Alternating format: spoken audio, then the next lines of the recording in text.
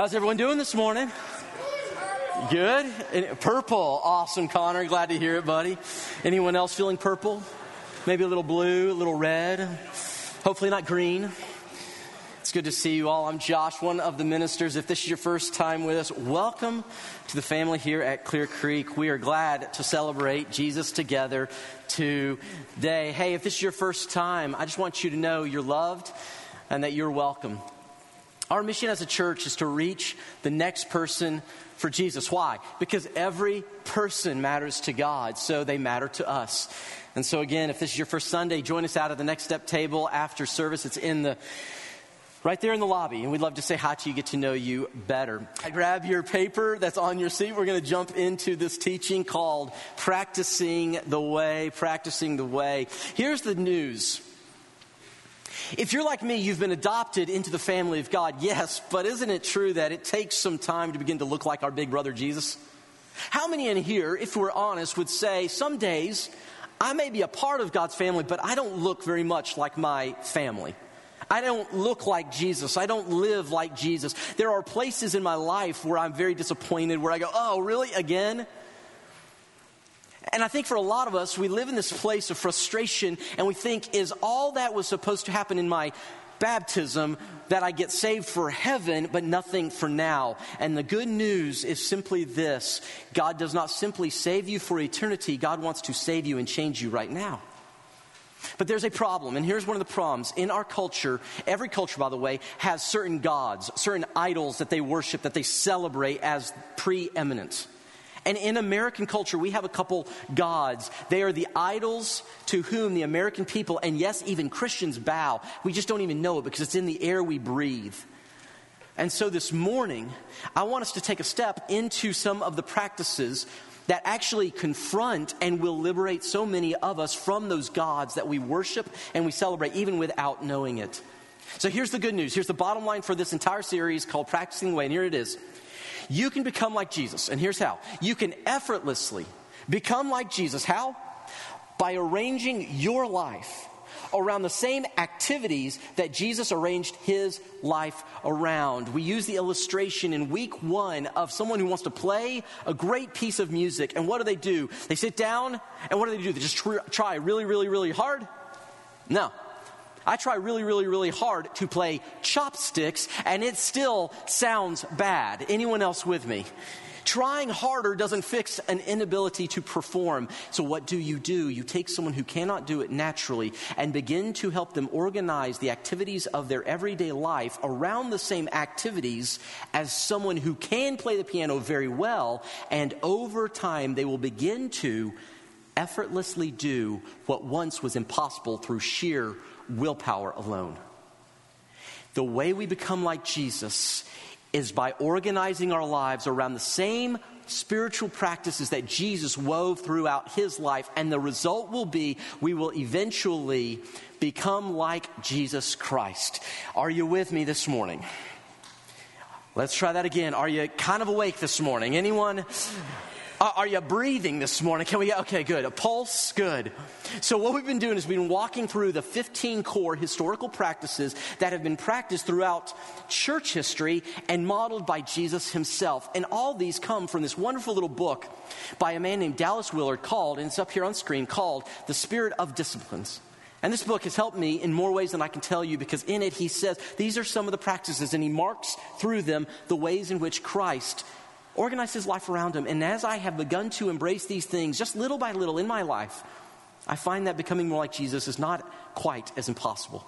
Now, one of the key teachings, and if you will go to this slide here, is Willard talks about in his book that spiritual practices are divided up into 2 sections. You have those that are called practices of abstinence, which simply means that you abstain from something, you don't do certain things. And then there are practices of engagement, meaning these are the practices that you do, things that you move into. And just like breathing requires that we breathe out certain air and then breathe in fresh air, Abstinence is a breathing out, and engagement is a breathing in. And so last couple weeks, we've looked at a couple each week. 2 weeks ago, we looked at 2 abstinent practices of solitude and silence. And last week, we looked at study and prayer. I invite you to go back and look at those because these build on one another. But today, we are going to go back to this section, to abstinence, and look at 2 of the practices that will free you up from the control that the world often has, and in particular, the American culture has, even on people within the church. So what are these 2 practices? Hold your breath. Here we go. This is going to be fun. I promise. First one, fasting. No. Anyone else in here going, we should have skipped today? Anyone else just kind of like, we could have beaten the Baptists to lunch and not had to feel guilty beforehand. If you're Baptist, we love you. That's just sort of okay. Now, here's the thing. Here's what I'm trying to get at here. This is the first of these 2 that for many of us, we hear it. And if you're like me, you're going to have this little thing go, I don't need to hear this one. In fact, little warning, there will be practices that we hear and engage with over the course of these weeks together. If you're like me, some of them you'll kind of write off, go, no, that doesn't apply to me. I don't need that one. Pay attention if you hear that in your soul. I have found in my own life that often the things that I believe I need the least are the things that God wants to use the most to free me in areas of life. And I believe this may be one for so many of us in this room. Now, what is fasting? Let me give a definition from Willard's book. He says, in fasting, we abstain, meaning we don't do. We abstain in some significant way from food and possibly from drink as well. By the way, you say, who came up with this idea of fasting? Did Christians do this? That's a terrible idea. And the answer is no. Christians didn't come up with it. In fact, the Jewish people didn't come up with it. The idea of fasting has been practiced for thousands of years in all different religious groups and cultures. It's not unique to us, but what is unique to us is the purpose behind the practice. Willard goes on and he says this. This discipline teaches us a lot about ourselves very quickly. It will certainly prove humiliating to us as it reveals to us how much our peace depends upon the pleasures of eating. Isn't it true? Sometimes we find pleasure and look for pleasure in the consumption of food. And he goes on by saying this. It may also bring to mind how we are using food pleasure to, notice this, assuage the discomforts caused in our bodies by faithless and unwise living and attitudes, such as lack of self-worth, meaningless work, purposeless existence, or lack of rest and exercise. Here's all that he's trying to say there. Isn't it true? Sometimes we run to things, we cover up the pain of what we're feeling through, in this case, food or drink, and it becomes a crutch. But when we remove it, we begin to see the areas that underneath need renewal by God. And he finishes with this statement. If nothing else, fasting will certainly demonstrate how powerful and clever our body is in getting its own way against our strongest resolves. It's that 2 a.m. craving for Oreo cookies. It's that moment where you go, I shouldn't, but I will. Our bodies have this power over us, don't they? So this is what it is. Now, a couple of questions. What is fasting? There are 2 types of fasting, if you want to write this down. The first one is what is called a partial fast. A partial fast in which you abstain from some food or drink for a time. There are examples of this in the scriptures. For example, the Old Testament character of Daniel. What does he do? He fasts from the choice food of the Babylonians and he eats only vegetables and water for a certain period of time. That's a partial fast. You have others who do it throughout church history. St. Anthony, he would go for long periods of time eating only bread and drinking only water. Or I think about some of my friends who grew up in the Catholic Church, maybe some of you. You know that during the season of Lent leading up to Easter, you give up all forms of meat except for fish. By the way, if you live in a place that has a lot of Catholics, you'll notice advertisements begin to change during the Lent season. When we lived in Houston, there was a large Catholic population in parts of the area, and we knew it was Lent season whenever the McDonald's sign would change, highlighting their filet-o-fish sandwich. Now, I don't know how that's holy for anyone, but that's another story entirely. So you have partial fast. The second one is simply a complete fast, where you abstain from all food, and sometimes, this is important, sometimes drink. By the way, let me give you a couple examples of partial fast, and then we'll go to this. A couple examples would be things like giving up just sugar for a period of time, or dessert, or maybe a particular drink you like, or a particular type of food. That's partial. But a complete fast, you give up all food, and sometimes certain types, or all drink as well. Now, there are lots of examples of this in Scripture. For example, Moses had not one, but 2 40-day complete fasts. That's some dedication. I can't go till lunch before I'm ready for something. So there's Moses. You also have a number of other people. You have Nehemiah. Before he rebuilt the wall of Jerusalem, he fasted and prayed for a period of time, a complete fast. Queen Esther. When the Israelites were in danger of extermination, she called all the people to pray and fasting, a complete fast. And then, of course, the most famous of all is Jesus himself with his 40-day fast in the wilderness. So what in the world, or why in the world would anyone want to do this? It sounds absolutely terrible. Let me give you something. First, let me tell you why not to fast, because I think we need to clear this up. Number one, we don't fast to lose weight. It's not about weight loss. That's not the purpose. Now, some of us are going, okay, Christmas is coming, Christmas cookies. I need to lose a little bit of weight so I have room to grow in December. Anyone know what I'm talking about? Some of us, I'll be the first to admit, I could live off the fat of the land for a little bit, so I say I'll fast. In fact, I began a few months ago to notice in my social media feed, and when I was surfing the web, I'd start seeing all sorts of advertisements for this thing called intermittent fasting. Any of you ever heard of one of these things where you eat only during a certain period of time and it's to lose weight? By the way, when I see this image, my first thought is, which one of those am I? And it's really depressing. But then that's not what it's about. It's not about weight loss. The second thing that it's not about is it's not a hunger strike between you and God. You know what a hunger strike is? A hunger strike is where someone says, I will not eat until someone or some group acknowledges me or changes their behavior. Some of us go to God and think that we must pray and fast to get God's attention and to act on our behalf. But friends, that is not biblical.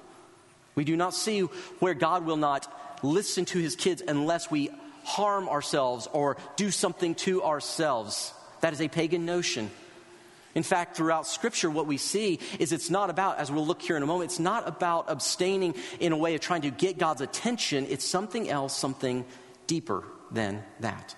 So if it's not these two things, then why in the world would anyone want to fast? Here it is, if you want to write this down. Fasting frees me. There's that word, freedom, because all of these practices are about freedom. Fasting frees me from being enslaved to my appetites and to be filled by God. Fasting frees me from being enslaved to my appetites. Let me give you a couple ways in which we see this play out. There's this really curious moment in Scripture. In fact, Richard Foster in his book, Celebration of Discipline, says that this one verse in Matthew chapter 9 may be, hear me now, may be the most important verse in the Bible. I don't know if I'd go that far, but I think he's onto something. In Matthew chapter 9, Jesus has some people come to him and say, Jesus, the Pharisees, the religious leaders, as well as the disciples of John the Baptist, they fast like all the time, but your followers with you, they never fast. What's the deal? And in verse 15, Jesus says something incredibly powerful. He's going to call himself the bridegroom. And this is what he says. He says, how can the guests of the bridegroom, meaning his disciples of him, how can the guests of the bridegroom mourn while he is with them? The time will come when the bridegroom, talking of himself, when the bridegroom will be taken from them, then they will fast. Here's what's happening here. Jesus is saying, while he is present, it's a party. Everyone's enjoying life and his followers are enjoying to the fullest. But when he ascends to the Father, when he goes back to heaven and is no longer with them in physical form, then they will fast. Why? It is a way of remembering their longing for the one they miss and the one that they were made for. In that moment where you fast and you feel the hunger pain of your body, just as your stomach needs food, you are reminded, and I am reminded, that we need someone much bigger, because we were made not simply for food, we were made for the one who created all things, God himself. And if I keep covering that up always and always and always, I will hear it in the back of my mind, but I will never feel it fully. One of the reasons we fast is to be reminded of our longing of being with Jesus. There's another reason, though. There's actually a feasting on God and with Jesus that happens in fasting. Do you remember that moment when Jesus in the wilderness is tempted by the devil? Do you remember this moment? Jesus goes out. And this is what we read in Matthew chapter 4. After fasting 40 days and 40 nights. By the way, we're about to hear the biggest no-duh statement in the entire Bible. Are you ready? After fasting 40 days and 40 nights, Jesus was hungry. Thanks, Matt. That is obvious, isn't it? Why? He was hungry. And then while he was hungry, the tempter, that's the devil, came to Jesus and said, if you are the Son of God, tell these stones to become bread. By the way, isn't it interesting that often we find our identity in what we consume? Hey, if you are who you say you are, prove it. Show me by what you consume. Some of us are so consumed by what we consume, we never know who we truly are. He says, but if you are the Son of God, tell these stones to become bread. And Jesus says, it is written, man shall not live, notice this very key phrase, on bread alone. Bread is important, but there is a deeper need of the human soul that many of us never experience because we cover it with all these other things. We were not made simply for bread. We were made for God himself. In fasting, we are reminded of our longing, and yes, we actually experience this food from God. Jesus one day he was hungry and his followers went off to get some food. And then he has that encounter with the woman at the well. Do you remember this moment? And afterwards they come and they have the food. They say, here you go, Jesus. And he's like, I'm good. They're like, someone come feed you already? He goes, I have food you do not know of. It is the bread or the food of doing the will of my Father in heaven. In other words, there is this deep satisfaction that comes when we are with God in these moments. So, how do we do this? Let's walk through this very quickly. And we'll get to number 2. 3 things if you are curious about trying this. And I would encourage everyone here, just try it a little bit sometime this week. In fact, you can try it today. I'm going to give you very easy 3 options. Here's the first one. I would encourage you today, when you go to lunch perhaps, pause before you eat. Take 60 seconds. Don't just plunge in. Don't put your face into the bowl. Take 60 seconds to simply pause and become aware of your own hunger. It's a mini fast. 1 minute. Can we do this? Give me a little head nod if you think you can do a 1 minute fast. Yeah? It's a simple moment to say, I am hungry, but what I hunger for is more than what is in front of me. Second, stop eating before you normally would. Just stop eating before you normally would. Now, I know American portion sizes are huge, so that might not hurt Josh to do anyway. But stop, not because you're trying to lose weight, but because you are reminding yourself that man does not live on what he consumes. Man and woman, we survive on the presence of God. It is simply one more way to remember that we are in need of something greater than what we put in our stomachs. And finally, you can try this week. Fast from a favorite or regular food. A favorite or regular food, whatever that is. Maybe it's pizza, maybe it's ice cream, maybe it's a steak. I don't know what your thing is, but for maybe a day or a week, just say, today, I will choose to abstain. And just practice this. Now, the second practice goes hand in glove with it. We're going to move quick, so get those pencils or pens ready. The next one is frugality. Everyone say, on the count of 3, frugality. 1, 2, 3. How many of you know what that even means? Anyone? How many of you don't want to know what that means? You're like, it sounds not fun. All right, let's just talk about this. One of the great lies of the West is that you are the sum of what you own. And many of us have become owned by what we think we own. Frugality is simply this, Willard says. In frugality, we abstain from using money or goods at our disposal in ways that merely gratify our desires or our hunger for status, to look good in front of others, glamour, that's the appearance we have, or luxury, that would be like comfort.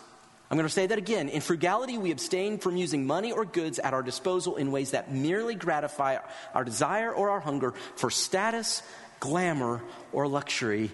Our world tells us that we are what we consume, we are what we own, and then we are owned by what we have. That is not the way it's supposed to be. Now, the reason frugality feels painful is because we're constantly told that one day more will be enough. More money, more status, more things, a nicer car, a bigger house. More is all we need to feel like we have enough. But here's the painful truth.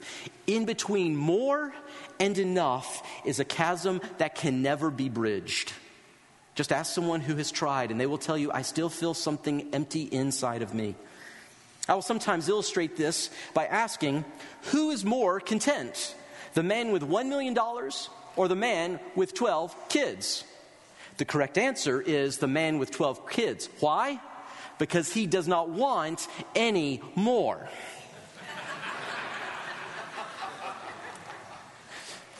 There's this great story that this book, Atomic Habits by James Clear, talks about this.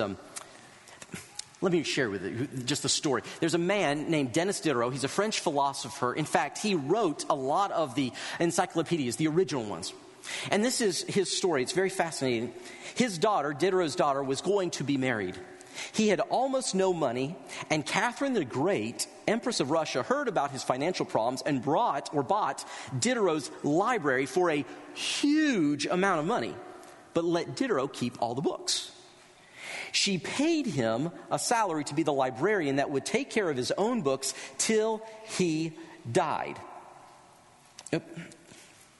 Now, here's what happens. Diderot was absolutely thrilled. This meant that he had enough money to pay for his daughter's wedding. In fact, he had enough left over that he was able to buy for himself a beautiful scarlet robe. Now, James Clear writes that it was so beautiful that Diderot immediately noticed how out of place it seemed when surrounded by his more common possessions. I got this beautiful scarf, but everything else now looks so drab. In Clear's words, he says there was no more coordination, no more unity, no more beauty between his robe and the rest of his items. Diderot soon felt the urge to upgrade his possessions. He replaced his old rug with a new one from Damascus. He decorated his home with expensive sculptures and a better kitchen table. He bought a new mirror to place above the mantel, and his old straw chair was relegated to the antechamber but he got a new leather chair. Like falling dominoes, one purchase led to another purchase, led to another purchase, led to another purchase. Now this has come to be known as the Diderot effect. This desire that one thing, one purchase, leads to another. And the Diderot effect states that obtaining a new possession often creates a spiral of consumption that leads to additional purchases. So you think, I just want to get me a little boat. So what do? You go out, you say, I'm going to get me this little boat. But oh no, I need something to carry this little boat on. So you go buy that little thing to carry the little boat on. And then you say, but wait a minute, I need a bigger vehicle to pull my little boat because my little car won't pull my little boat. So I got to get a little van or a little truck or something else. And then you say, well, now I need a place to store my little boat. And so what do? You got to build onto the house. And on it goes until those possessions we think will give us freedom possess us. That's the Diderot effect. So why in the world would we practice this? Please write this down. Frugality frees me from the lie that I will be content with just a little more. Friends, it is a lie. There's a chasm between more and enough, and if you continue to pursue more, me, you will find that you are emptier still because you will have looked for hope in one place only to be let down again. See, the spiritual practices, it's not simply about trying to be good. It's not about trying harder. Friends, the Lord invites us into this practice to free us from the things that hold so many of us in the chains of consumerism. And to be a follower of Jesus Christ means that we hold our hands loosely with our possessions because, quick question, who owns all the things that we have under our roofs? It's all God's. And practicing this simply is a reminder that I am not God, nor are my things God. This is why Jesus says life is not measured by how much you own. The Hebrew writer goes this way. He says, keep your lives free. There you go again. It's for freedom. Free from the love of money How do I know if I love money? If I'm content. And be content with what you have, because God has said, never will I leave you, never will I forsake you. See, a lot of us exchange the need of God for these other things. He says, don't worry about all this stuff. Be content because I'm here and I am ultimately what you are craving. And finally, I love what the Apostle Paul says when he says, but godliness with contentment is great gain, for we brought nothing into the world and we can take nothing out of it. See, friends, yes, there's a great gift in being frugal. And yes, in frugality, we are freed from this idea that we'll be content with a little more, but there's something else that happens here. In frugality, it enables me to live a generous life, just like Jesus. I'll end with a story and then a couple ways to practice this. There's another man, and I read this in the book, The Psychology of Money, but there's another man by the name of Ronald Reed. Reed grew up in a very poor family in Vermont. He had to walk to school or hitch a ride, and school was a 4-mile jaunt one way. He did not have much money, but he worked hard. As a child, he worked hard, and then he grew up. He went into the military. But when he left the military, he came back, and for 25 years, he worked as a gas station attendant. He pumped gas. He helped wipe windows. He did that for 25 years. Then he retired. He got bored, so then what did he do? He goes back into work. How? He became a janitor at a JCPenney's. Did that for decades. He married later in life. He had no kids of his own, but he had stepkids that he loved like his own, and he cared for them and took really, really good care of them. He would go to the local hospital regularly for cups of coffee, and he'd just visit with people. Well, one day while he was at the hospital, a man said, did you know there's a library just down the road? I know how much you like to read, Ronald. You could go down there and read. And so he did. He started going down there, and he'd pick up books, and he just did that for the remainder of his years until he passed away in 2014 at the age of 92. Now, here's the interesting thing. This man who lived in a very tiny house, by the way, the house he bought for he and his family, it was the original tiny home. You guys look online, like, oh, they're so new and in vogue. No, this thing was just a little matchbox. He paid $12,000 for it. By the way, $12,000, that's it. Isn't that amazing? Wow. He bought this place. He lived very frugally. When he died, in his will, he willed the library $1.2 million. And he willed to that wonderful hospital that let him come in, have free cups of coffee, $4.5 million. You say, how in the world did he do that? I can barely keep 2 nickels in my pocket. One of the people who wrote about Ronald's life said this. Ronald understood how brief our time on earth really is. So he saved and he invested. Why? So that he could be generous. He had a purpose behind what he did. He was remarkably generous because he lived a frugal lifestyle. Not because he had to and not because anybody forced him to or told him he needed to. He simply wanted to be able to give. He wanted to be generous. He found a freedom that Christ invites every one of us into, that the frugal life, the one that is not constantly consumed by consuming, is now the life able to be generous. See, for Josh to be able to give, I must first find ways to not consume. Many of us wish we could give. We go, boy, I'd love to give. I'd love to tithe. That's 10%. I'd love to do more than I'd love to do these things, but I can't. See, friends, before we can engage, there's some abstinence that may need to happen for each of us. And it is not because God needs your money. It is because you need more of God. And I do as well.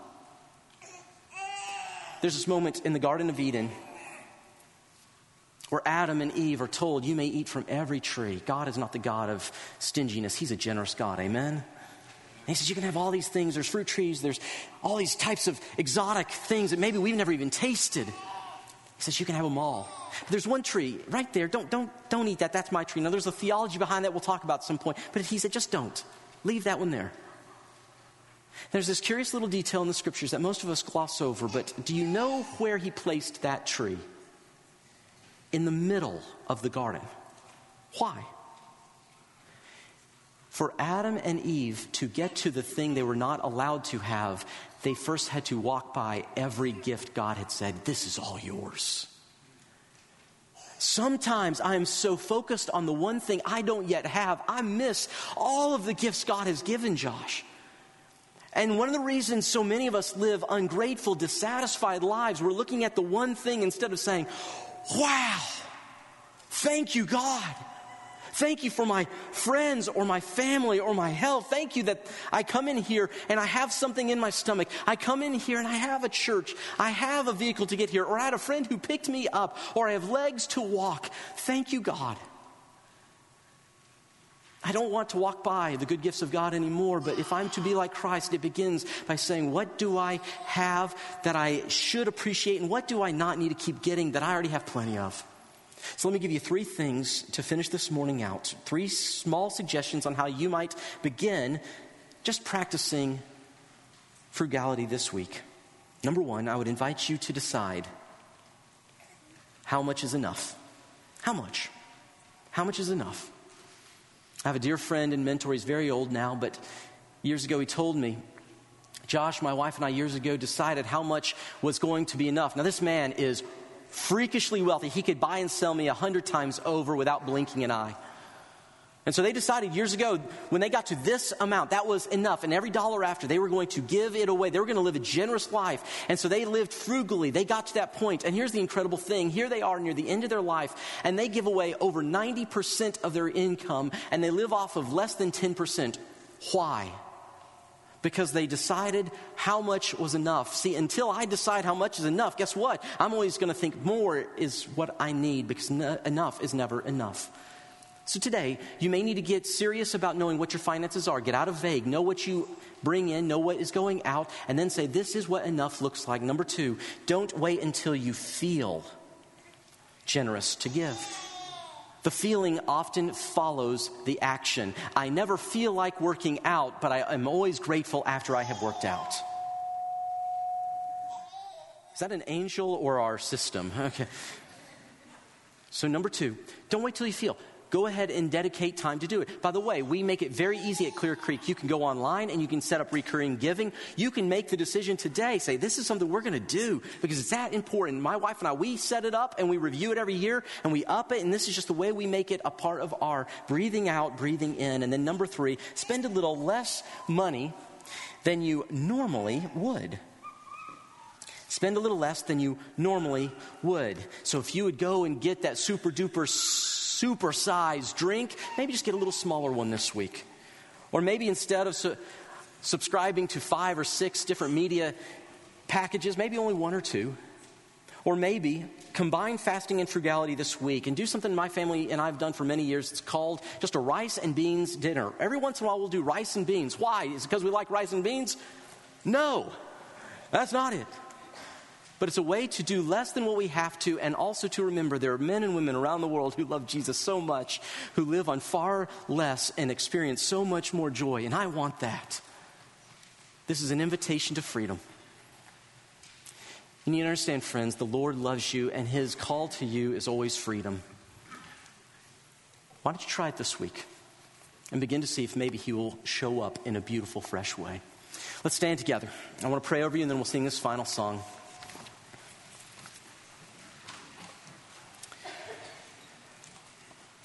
With every head bow and every eye closed. Father, I thank you that you came and you lived the example of what a truly free life looks like. You were not consumed by the things you consumed, and yet throughout Scripture you had what you needed. You relied on the Father. You were a generous being in every way. You did not simply begin your generosity on the cross. You began it throughout your life in the way you lived and loved and gave to others. Lord, help me, help Josh to be that way. And for my brothers and sisters here who are consumed by what they have, may you free them from the tyranny of what they own. I pray that we will all find, as we practice these simple little practices, that we do not earn your love, but we simply open ourselves up to receive power to be more like Jesus Christ. And as we do so, may we find that what we need is not more stuff, but we find the one that we need more of, and that is you. We pray this now in Jesus' name, amen.